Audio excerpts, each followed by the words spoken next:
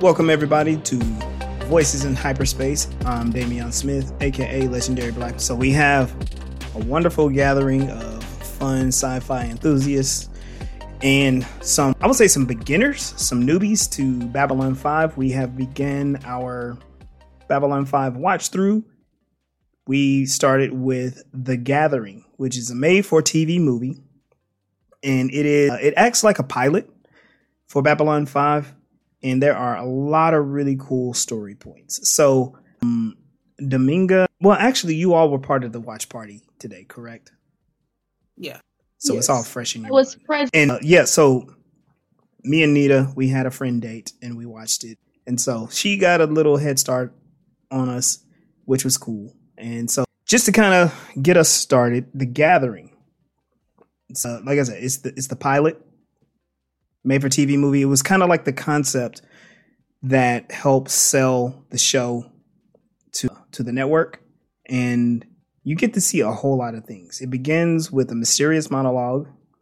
It places the setting in the past, and you don't really know who the narrator is. He has a vaguely Eastern European-ish accent, but you meet that character later in the show. And very quickly you are confronted with several mysteries. And so this show is trying to tell you hey, this is serious business. This isn't just fast-paced space battles. And you don't really see anything. You don't see much happening on the exterior other than ships or, coming and going. All the action happens inside. And most of what pushes the story forward is a lot of intrigue. So with you all, let's say with Sunday Anita, with you first experiencing this, for the first time, what were some of your initial thoughts? Oh my gosh, so much is happening. A lot. So many people died, and there are guns and explosions. There was a lot going on. For me, it was I agree with a lot going on. I'm trying to put words to it, but I did enjoy watching the show very much because they have clear backstory with the war and things that have happened, and now that is affecting what's going on Babylon 5. Yeah, there was a lot of introductions, like, this is who I am and this is our history for what felt like every character. I'm glad that I watched it before everybody else so that I could have a second opportunity, because watching it the second time, I had mixed up some people's backstory, the wars and who was enslaved and things like that. Yeah, you made a good point. There are a lot of introductions. You're introduced to so many different characters, and each of them has they each have a line that gives hints to their backstory and their history. And then there is the backstory and history to the universe that we're being introduced. And so the pilot is doing some powerlifting to tell this story. So Mel, what are some initial thoughts fresh in your mind since you just watched it? I felt like it did a good job of introducing all the elements of the story within the story plot. Characters needing certain things to happen to explain how they feel about certain things and why, instead of just being explained. It didn't feel like a lot of stuff was being explained except for Londo, but I kind of feel like that's a part of his personality because he's so pompous, which was a okay way of putting it in there because it goes along with his character so well. That was very important, especially for a pilot, to introduce all those many elements and still keep it within the story. It felt a lot like a soap opera. Yes, which I guess that it is. That's a really good way to put it. Yeah, when I told Sunday that I watched it with you, Damian, I said it was so soapy. Very soapy. Yes. I like a good lather. Oh, goodness. So I took a lot of initial thought notes down, and there were a couple of things at the beginning of the show or the beginning of the movie, I guess. that stood out to me. There was a, I guess, station security officer that was flirting with an alien, right? And then Captain Sheridan comes up and he's like, oh, I'm sorry, Commander Sheridan. He shows up and he says, he basically asks, like, do you know what an Asian is? And he points out that, hey, they eat their mates when so they're basically humanoid mantis. And I think they put that in there to kind of show the alienness of Babylon 5. Like, you're not just seeing a bunch of humans in space. Humans have made contact with alien species, and they are all coexisting in different ways on Babylon 5. Then there go ahead. Sorry. Go ahead. Sorry, because I remember that distinctly, but the person who was being advised to follow the rules, asking the officer whether they were a bigot. And it's like, are you just like being rude about the fact that I'm interested in an alien, as opposed to I'm trying to ensure you follow the rules for your safety? Right, because your safety means you're not going to get eaten. Well, not in the fun way. Anyway. That part. A couple of other thoughts. Cool 90s graphics. So when Lita shows up, they show like her identicard and they show this really cool graphic of her getting scanned. They do that a couple of times. They were really showing off special effects in this movie. And without spoiling too much, a lot of that never shows up ever again in the show. But they going all out for it in the beginning. Oh, yeah. There is also, I wanted to make this note about the production value. It does come across as being more kind of like it looks like one of those made for TV straight to DVD movies. So the production value is a little bit higher than regular TV. You know, there's a lot going on in the background, a lot of movement, a lot of attention to detail.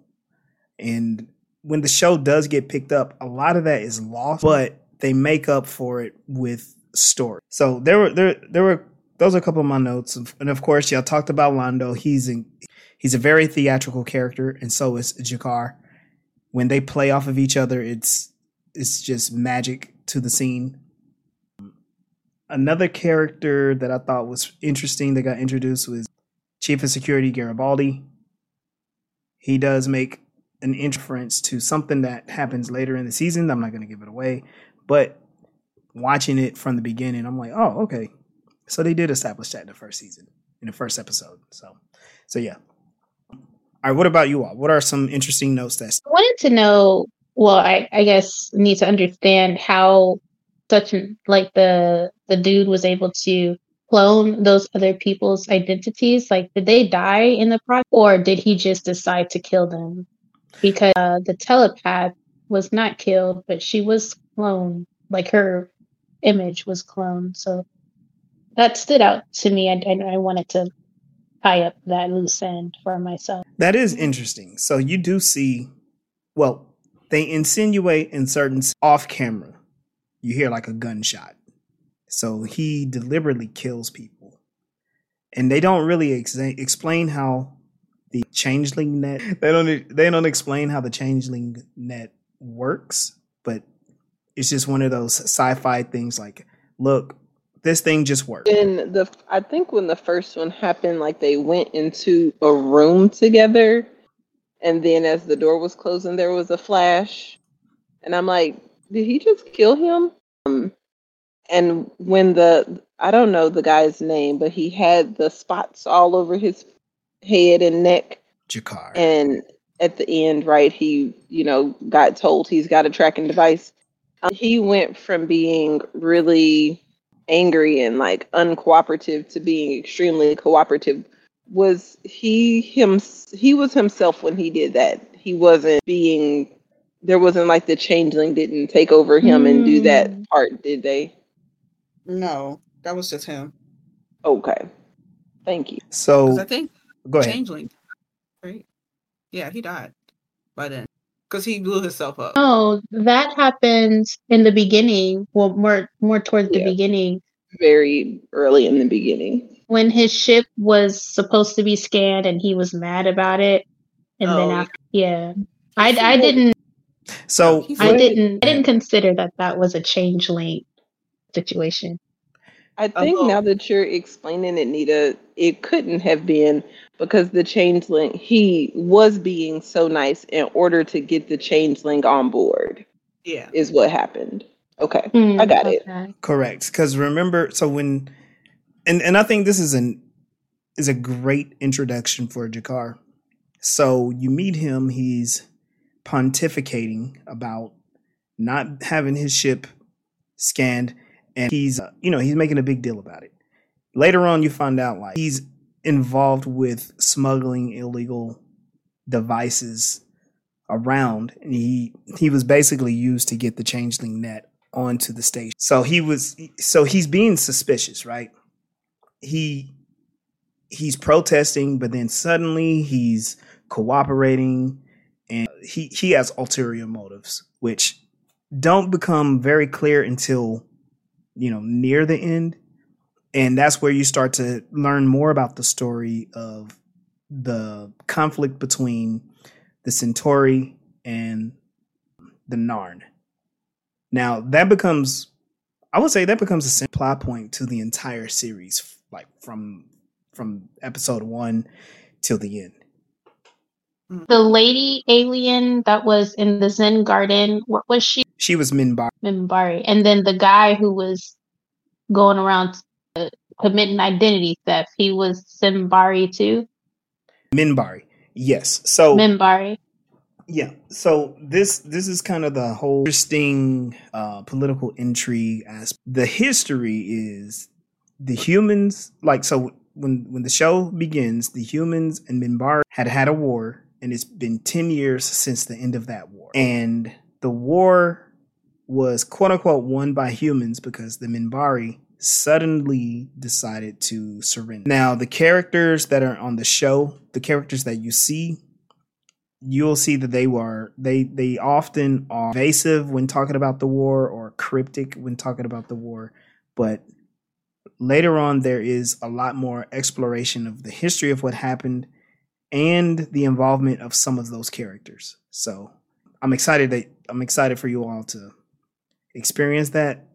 I'm glad that you picked up on what happened there, but yeah. So you're talking about Delin. She was in the Zen Garden, and they actually do spend quite a bit of time developing her character. And when you were all introduced for the newbies, when you were introduced to the Minbari, like Delin and whatnot, what was your impression of their culture, or what type of alien archetype that they fulfill? Cryptic for sure. The interest in the Zen garden, how they're in their culture, they have thousands and thousands of books that are explaining this simple concept, that they really take it seriously, that the one can affect the Kind of got like this angelic kind of biblical idea of who her kind are and how they engage with others.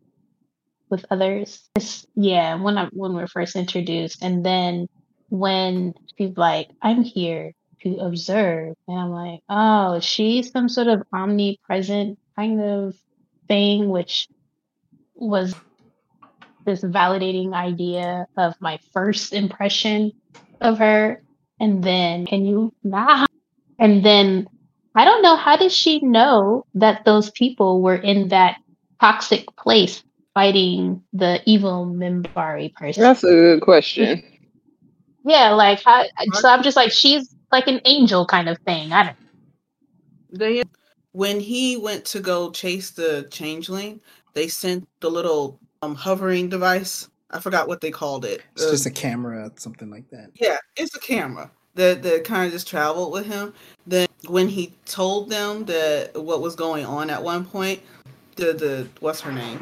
The girl that was on the bridge, she broadcast it so that everybody could see what was happening.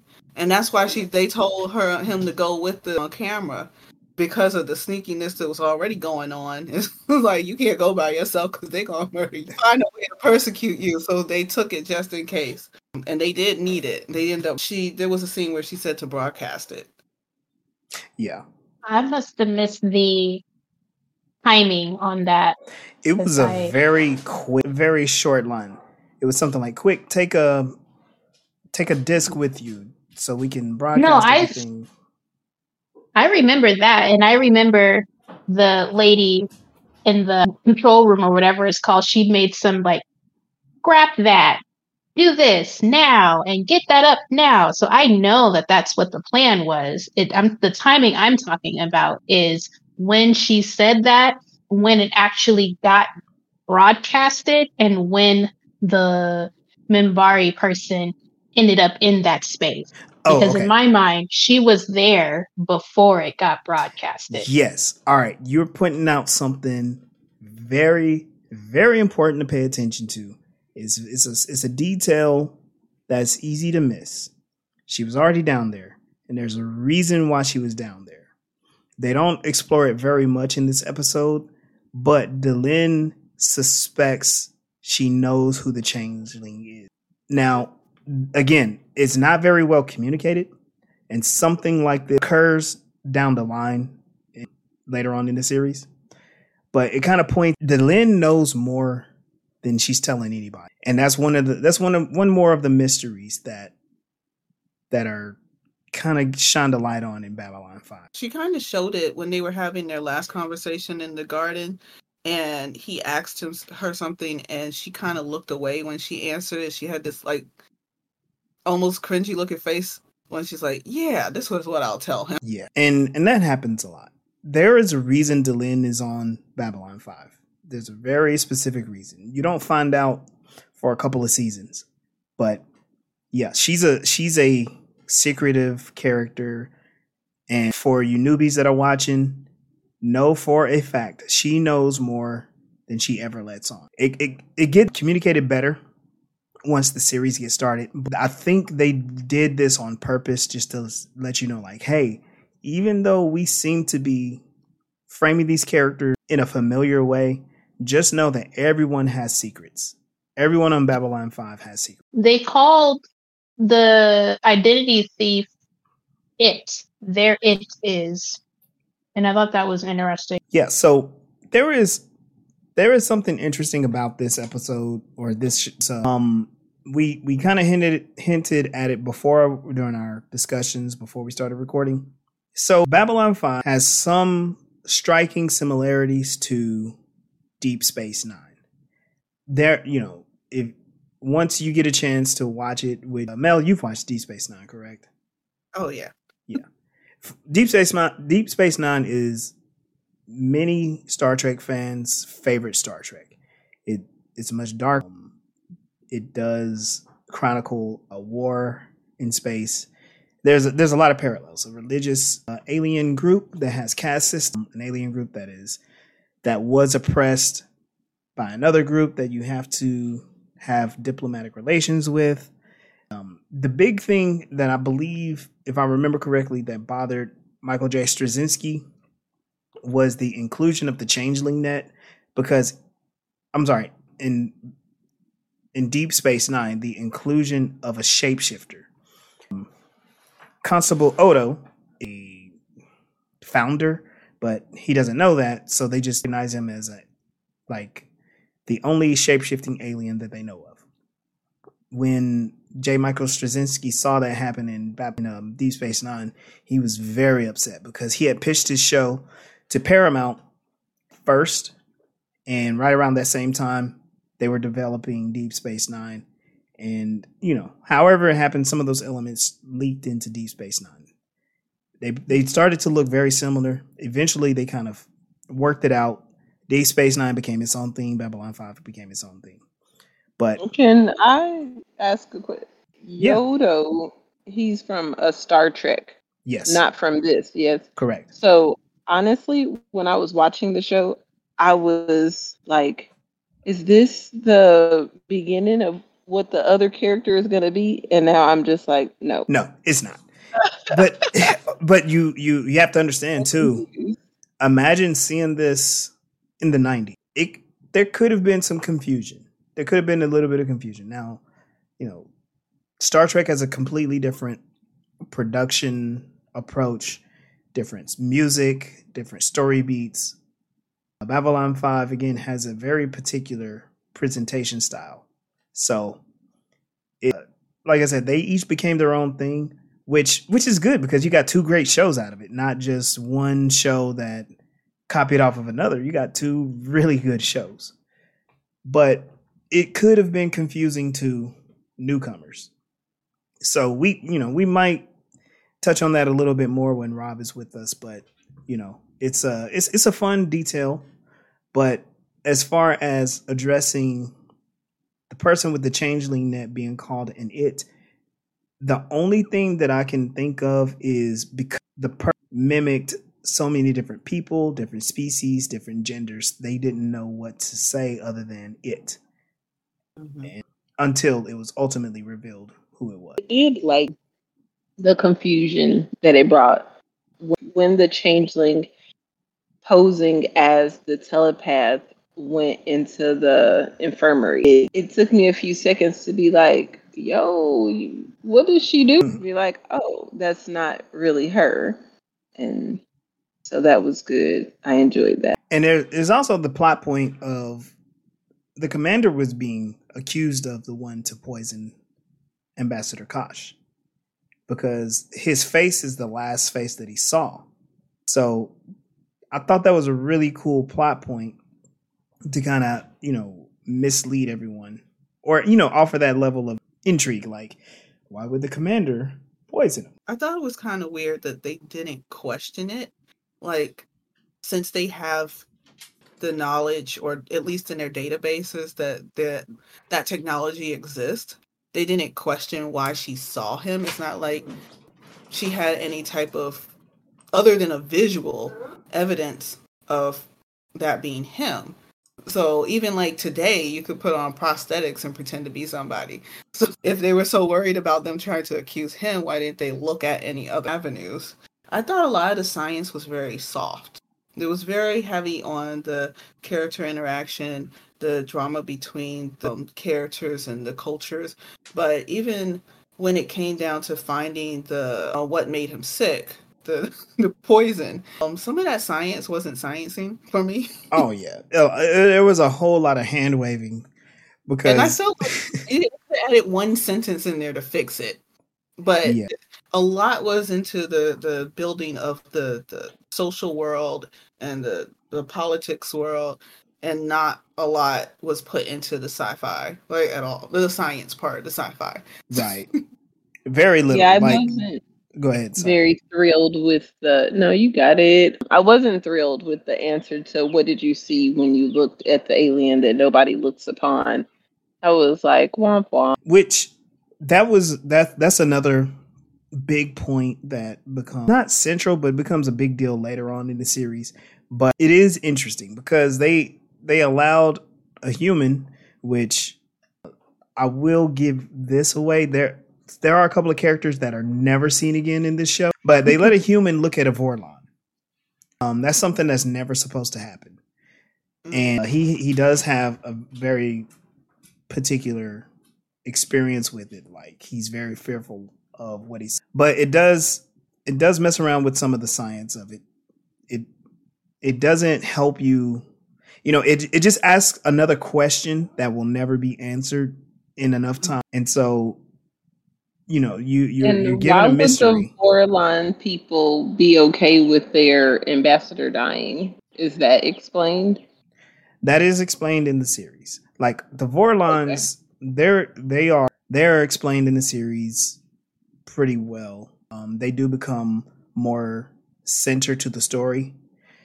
And we'll spend some time talking about that once they become more to the forefront. But with the doctor, and I have to look at my notes, Dr. Benjamin Kyle, when he encounters the Vorlon, you're right. The science does, like, there's nothing that says like, oh, we can scan and treat Vorlons. Like, it's just kind of hand waved away. Moving on, there is another piece of technology that is completely unexplained. Delin in her room has these rings. Did y'all notice that part? When she gravity on Jakar. Yes. She puts on these rings, and she is somehow controlling the pressure of gravity in a particular spot. That's never ever mentioned, addressed, seen again. And honestly, for good reason, because it's more kind of like magic-y, more fantasy than science. And again, they'll touch on certain elements that lean that way in the show, but that one I could see there's a specific reason why they got rid of it, because it becomes too much of a kind of like a super weapon. So it's like, nah, we don't need this anymore. But and compared to everyone else, she's like OP'd. yeah. How do you spell it? Is it Vorlon or Warlon? How is that spelled? Yeah, it's with a V. Vorlon. V. So when the telepath saw the commander poison the Vorlon, whose hand was that? Was that supposed to be her hand, or was that supposed to be the Vorlon's hand? And why was it herself as the Vorlon? Say that one more time. She sees herself as the Vorlon. When she goes into his mind, she becomes him in the memory. So how was he out of why was that part of the body able to be outside of the environmental suit? You're right. That doesn't make any sense. Ain't no sense. Yeah, there's a couple of, like I said, there's a couple of plot points that get waved away. They were really trying to tell a very big story. You can find the weak point. I would say overall, well, honestly, hold on, wait, before I share my rating, how would you all rate the overall success of like these story points coming together and them reaching a conclusion? Like, how successful was the story being told? Excuse me. I enjoyed it very much, knowing that it was like a pilot, but not knowing if it was going to be picked up. That they told a completed story that didn't leave like the whodunit a cliffhanger. It wasn't like, oh no, we don't know what happened, and the pilot does not get picked up, so we'll never know. I was happy they didn't leave it that open-ended, and I also really liked the details in the characters that are going to be coming up. Like what they're not just kind of like skimming over them. There was a lot of good information for the core characters in the few bits and pieces of episodes that I've seen in passing. When you watch it, I recognize a lot of those characters and, got to see them for the first time. And like, yep, that's exactly like how I've always seen them, for the few minutes that I've ever witnessed them before. So it doesn't look like they're going to deviate from the setup that they are presenting at this time. I enjoyed it. I'm excited to continue. Yeah, I enjoyed it enough to watch it twice and to stick around for the rest of it. The plot, like the actual story itself, was very fast for me. And it felt, what do you call like a line of people? Like everybody was queued up. Okay, Yeah, this person was introduced. My turn to introduce myself. Okay, now it's my turn. That's really what it felt like. And by the time we got to the casino and homeboy lost all his money, I was growing disinterested in any more conversation. I just wanted to get to like the more natural existence of all these people.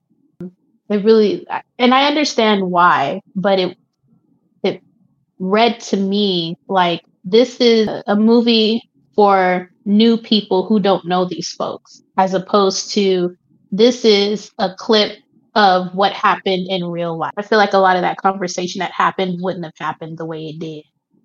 And it only did because we're watching for the first time the end.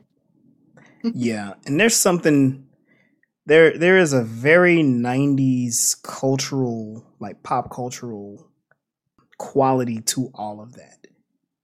There's like some snarkiness that I'm like, yep, that's 90s. Some sarcasm that comes across. Yep, that's definitely 90s. I mean, not just the special effects. One of my notes that I took down was like, there's a lot of flashing lights. There's so many flashing lights in this thing. It becomes distracting. I'm like, who works with that, with these strobe lights going off like that? And then like the overall story point, it doesn't come across as a movie that is for a broad sci-fi audience. It's definitely executives and producers to see if they can make something out of it. Yeah. For me, it felt like a soap opera that's being a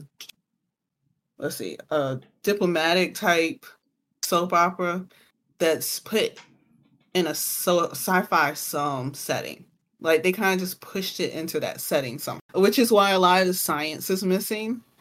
I guess like in comparison to something like Stargate, where they actually have military and astrophysicists and what do you call it, the physical scientists actually working with the writers and the visuals to get everything make sense. They didn't have any of that. All they had was drama. Yeah. Which the drama part was put together. It's like this person's going to feed off of this from this person, and everything had to do with the characters and how they developed with each other and having issues with each other. That I would give a 10. The science I'd probably give a 2.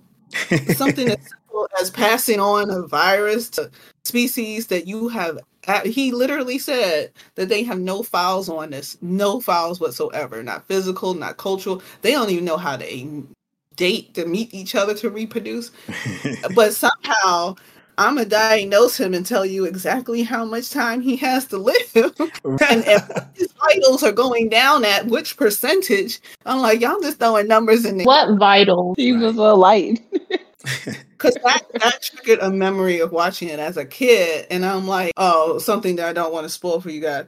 But I'm like, how was he able to that part? Like, even just knowing that they have no files on them. But by the way, I'm going to pull out this, what is it?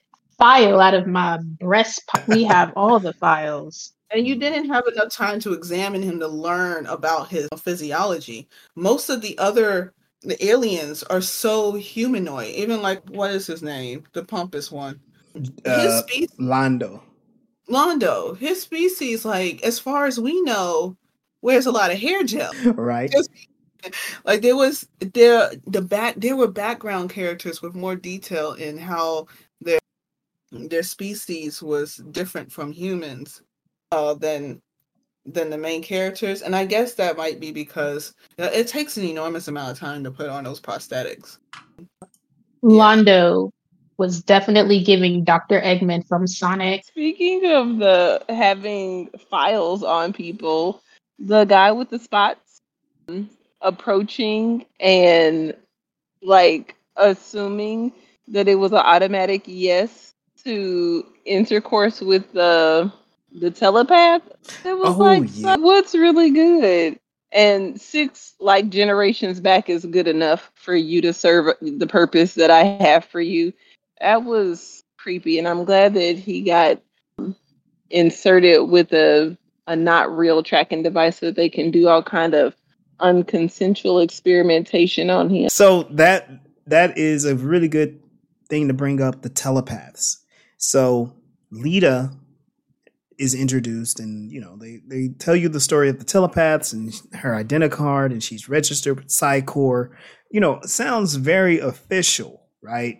There seems to be all this protocol with telepaths, and it seems also that the telepaths, well, at least in Lita's case, she's commissioned by the private corporations to facilitate business deals, which I don't know. How would you all feel about having a telepath at the bargaining table with you? Oh, I need that so bad. That would be great, especially since we would know if we're being telepathic. That's what's up. Well, when it comes to business people, and stereotypically, a lot of business people are narcissists and sociopaths.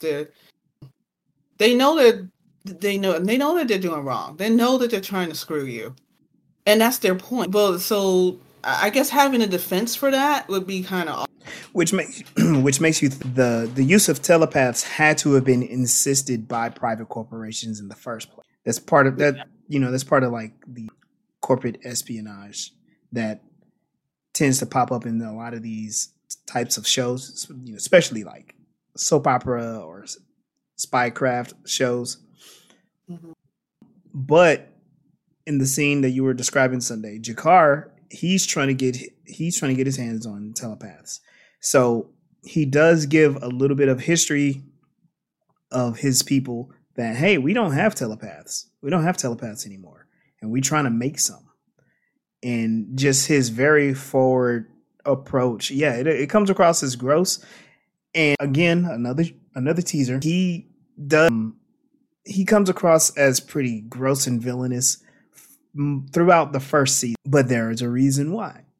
And that just shows like the complexity of these characters. Like, he's not a one-dimensional supervillain type character, but he does become a foil for one other character in the show. But just kind of, highlight that part. It is kind of cool, but they did have to like really make him come across as disgusting to show how desperate he was.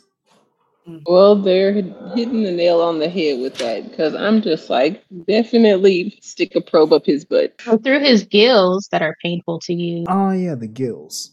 That doesn't ever come up again, does it, Mel? I don't think so, because I forgot he had them. Which you point out another thing. So the gills were used so he could walk freely through the alien sector, where they use methane-rich atmosphere for certain alien species. That is a part of the show that stays throughout the whole series. Ambassador Kosh's quarters are in the alien sector. Many humanoids have to wear like a breather to even go down there. In the first, go ahead. Sorry. No, were you not done?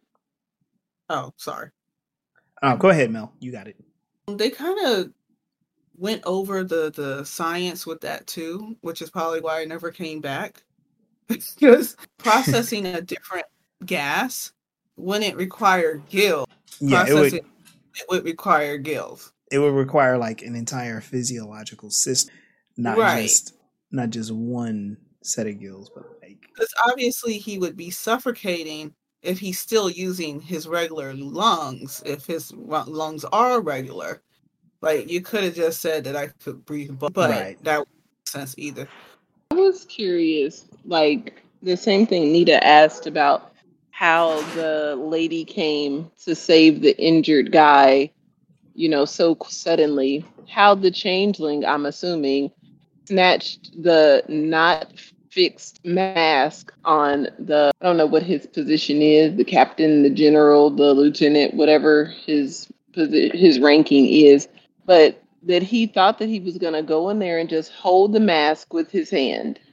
And you have a two-handed gun that you need to also hold just to get to where you're going, and need a third hand to help the person that you made it to. So that He's an octopus. All right, so I'm going to ask this question. So what did you think about the firearms used in this episode? I didn't really think about that. They were using some like ridiculously huge guns. Yeah, they were so big.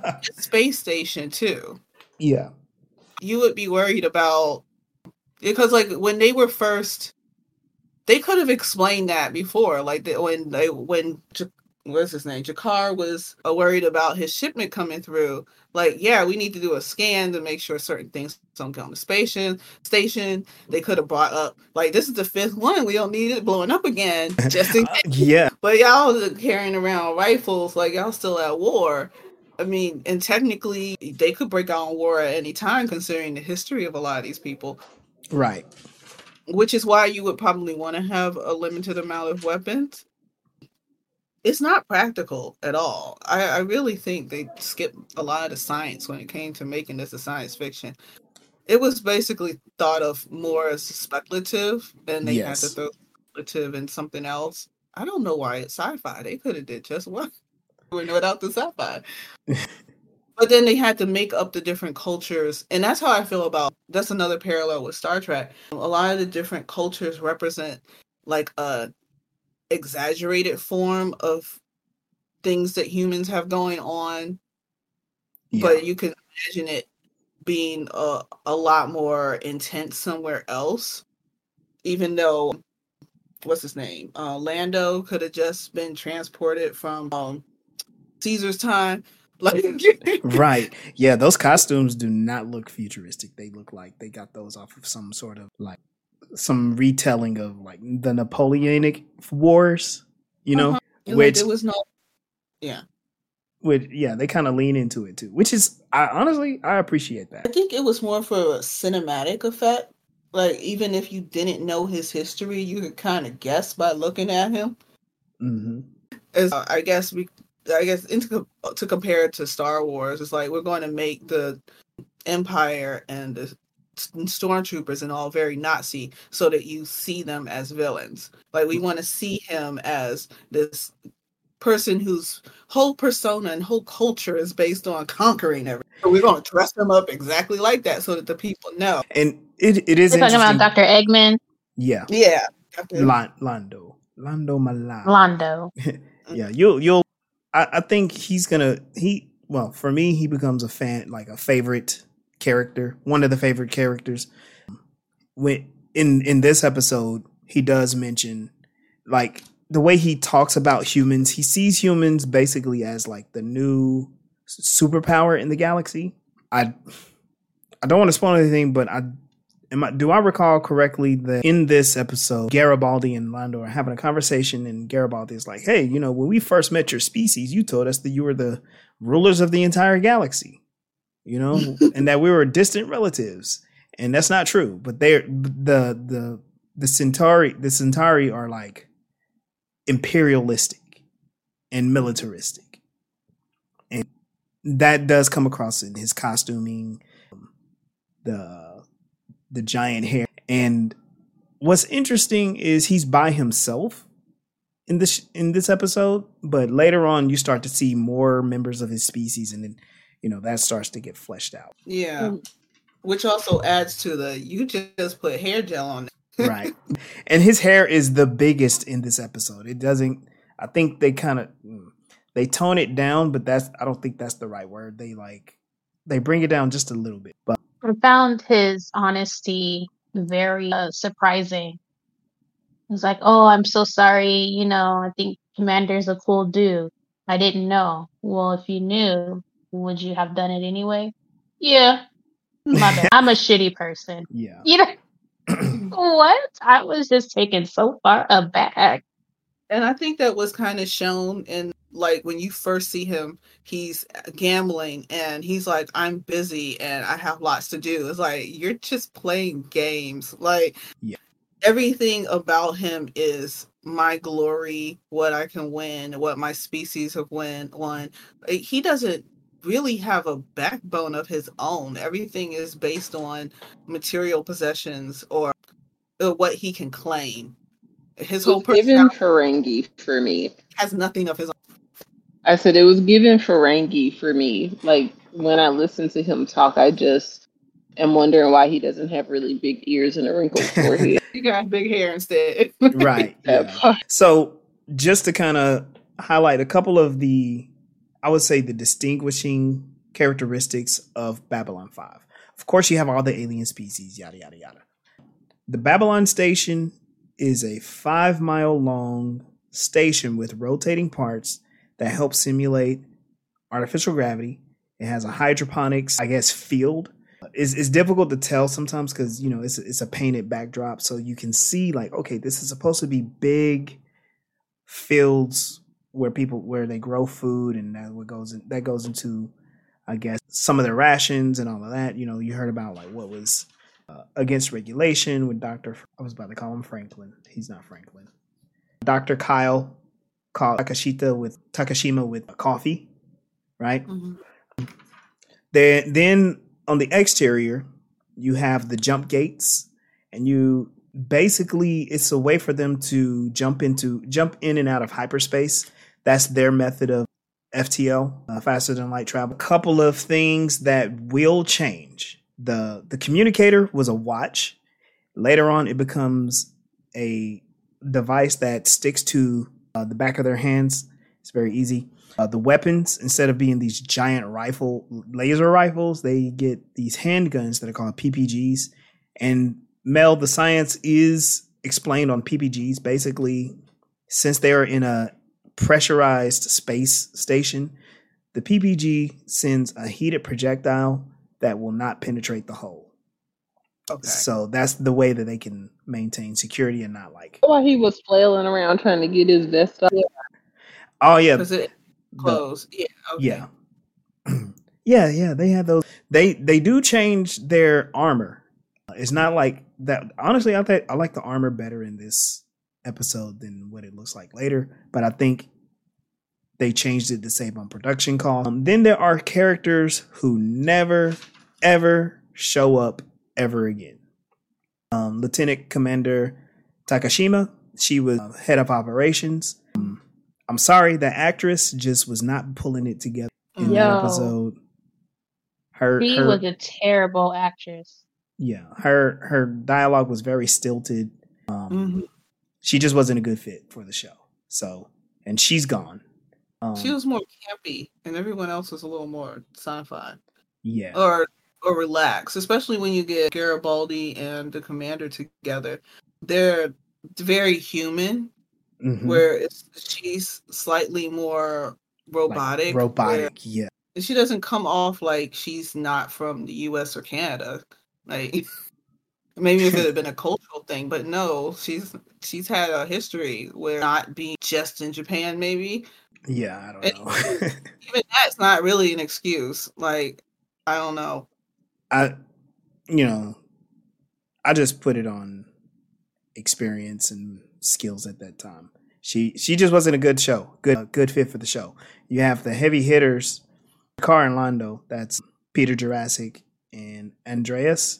I can't pronounce his last name, but they came in swinging hard. They chewed each and every scene, every second of every scene that they were in, and they are mainstays from beginning to end. Another character who just completely disappears is Dr. Benjamin Kyle. Yeah, he never shows his face ever again. Which I liked his eyes. It's confusing because I thought I would see more, I thought he was going to develop into an interesting character, but nope, he never shows up again. He does get replaced by a different character, to take the chief of medical position, and the actor is a really good actor. So I think what they were trying to do is beef up the acting chops so people could drawn into the show.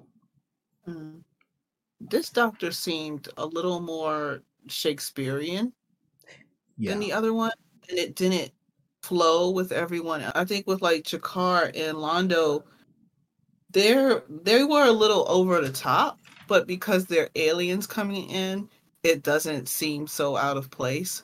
But when you have other humans acting so completely different from the other humans, it throws things off. Yeah. And later in the series, you all will see how they all work together as an ensemble. The characters, the actors that they have, they all work very well together. They get a rhythm, and you don't think too much about their acting anymore. You just are enthralled with the story that's being told. So, again, pilot episode, made for TV movie, a lot of concept, a lot of setup, which does give a good example of what the rest of the show is going to be like. Now, there's not going to be so much hand waving on the science. Well, not as much. It's still, they still kind of fudge on some things, but they do try to keep certain aspects of science visible. For instance, the rotating sections for the station for human ships, it's the same. They don't have artificial gravity like some of the other species do. And it just shows like, hey, humans have solved this problem in this way and have not advanced too much more than that. Whereas other species have, and they are not sharing their technology. I also noticed when they were on the transport was kind of like in the middle of where it was rotating. At least that's how they tried to portray it. I'm like, how do y'all have gravity if you're in the center of the thing that's creating the gravity? Because usually with something that's usually momentum for gravity, you have to stay within that momentum to be within the gravity. And that transport is completely taking them out of the momentum, unless it's actually spinning as it's going down the tube. and you can't see it because it's all moving together. That's a good point. Now, there is an episode, I think it's at the end of season 1, where it is, maybe it's at the end of season 2. They do address that in a very cool way. But no, you're pointing out something that's a very good question. Yeah, it would have been easier just to put it all on one thing unless they needed more than one gravity level. Like if each section had a different gravitational pull. But then you also have to consider how they're getting, I guess when the ship locks, it would be spinning around with it. How they get onto the ship in the first place. Yeah. Spinning they're probably not going to go in great detail explaining it. I don't remember much of it too much. It's been like 20 years since I've seen it. No, you made a good point. Also talking about the transport, the background animation actually made the station feel much bigger than the interior scenes made it feel. So the interior with like the quarters, the control center, and the casino, they all make it seem like everything is compact and a little claustrophobic. But when you're in the transport, if you feel like you're in a much larger space. It's like, do they have ceilings over them when they're going through the little areas? It feels like they have ceilings over them, but technically they shouldn't have ceilings. Well, I guess it depends on the way the station is supposed to be oriented, because they have levels, multiple levels, so they should have ceilings on certain levels, and maybe on other levels, maybe not. Yeah, especially when you have different atmospheres going on at different levels. Yeah, but when they showed, sorry. No, go ahead. When they showed it from the transport, maybe you're only seeing a mile of it, and that was all the same.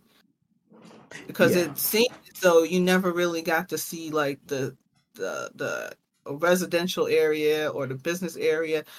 It really only looked like the garden. Well, not like the garden, but it looked like the hydroponics bay every time they're going through.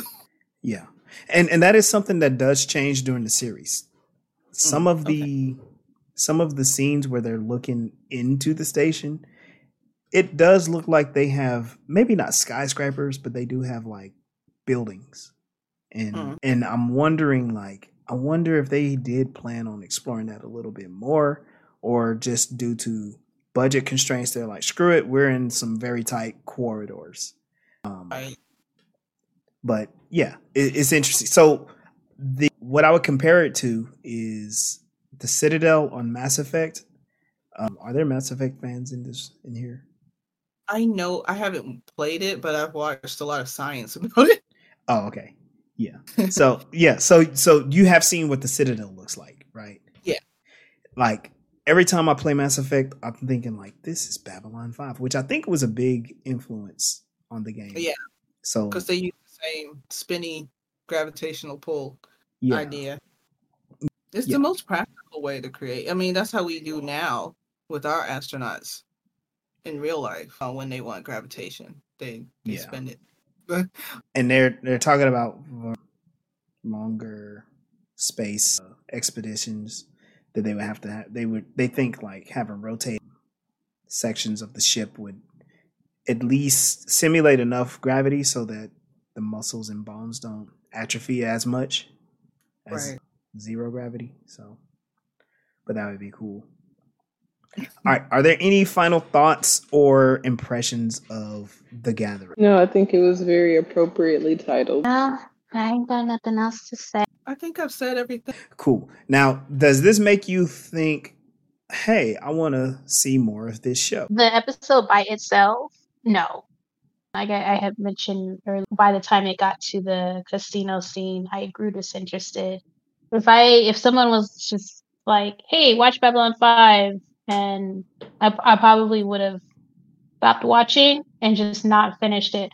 But because y'all were like, it's gonna be great. For the sake of seeing it through, got to see it through, my boy. I am interested. Yeah. I'm sorry, you didn't come through at all on that. Sorry, am I back? Yes. Yeah. Okay. The conversation is why I am here, definitely. And being set up with, there's a lot of political, intersectionalities with our current life and what is going to be presented in this show.